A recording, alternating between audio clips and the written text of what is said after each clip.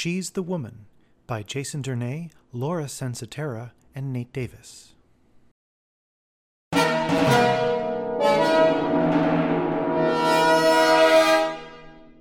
Welcome back to Beyond the Business. Today we have with us Natalie Sarasota, the supermodel of the finance world.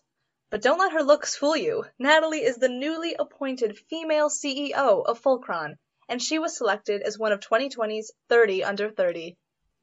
As an employer reference for today's discussion, we have the brilliant Mr. Dave Lunghammer, her longtime apprentice who is an upcoming business mogul in his own right and will surely make waves himself. Thank you so much for being with us today. Thank you so much for having us. We're so happy to be here. Yeah, it's great to be here. Thank you. So, Mr. Lunghammer, what's it like to be with a corporation on the rise? Being so young yourself, how does it feel to watch a company grow from a startup to an industry pillar? It's been a lot. It's very demanding, fast-paced work environment.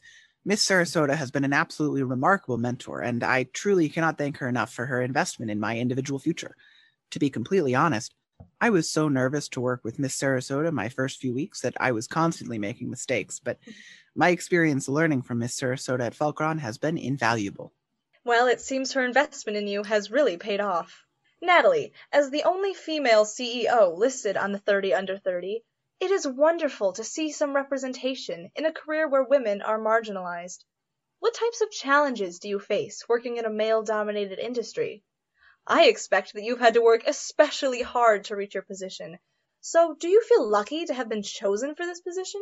Did your appointment make it difficult to earn respect from your male subordinates?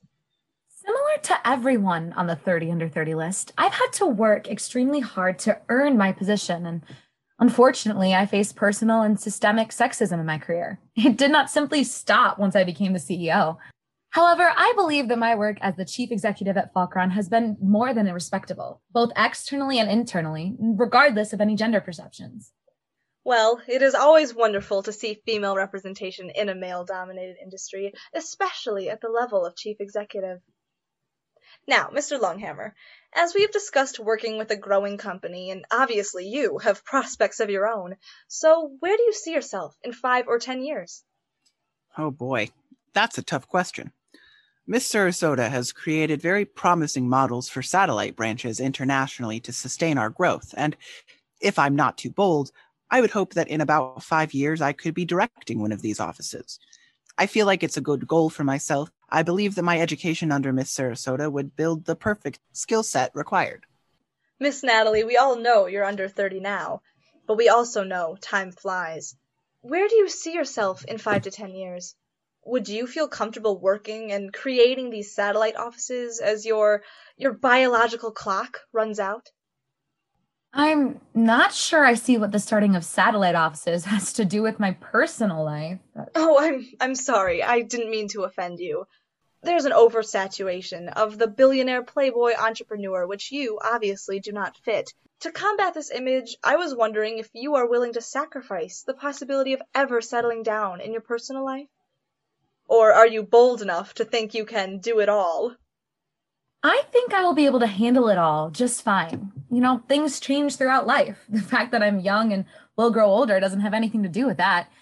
I'll be able to live my personal life the way I want to, and, my business is flourishing, so I think I'll be just fine. Do you see yourself as a role model for young women looking to pursue a passion in business? Yeah, I would say so.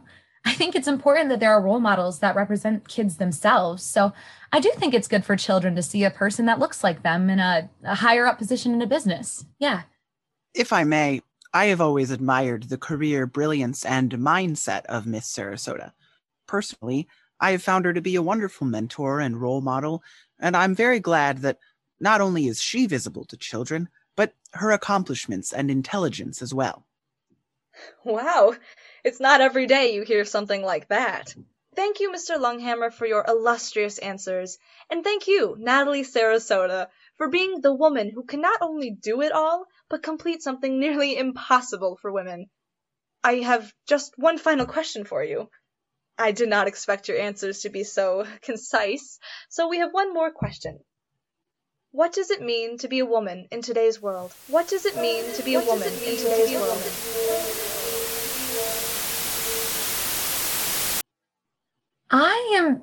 just me, a person trying to do my best to achieve what I want to and be who I want to.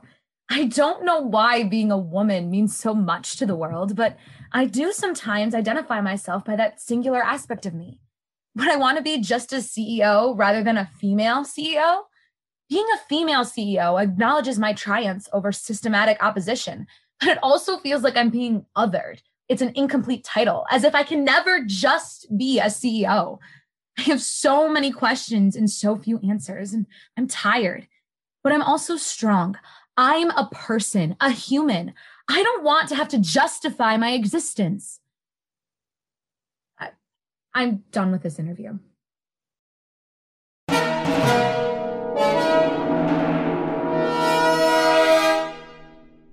Thank you for listening to She's the Woman by Jason Dernay, Laura Sensatera, and Nate Davis.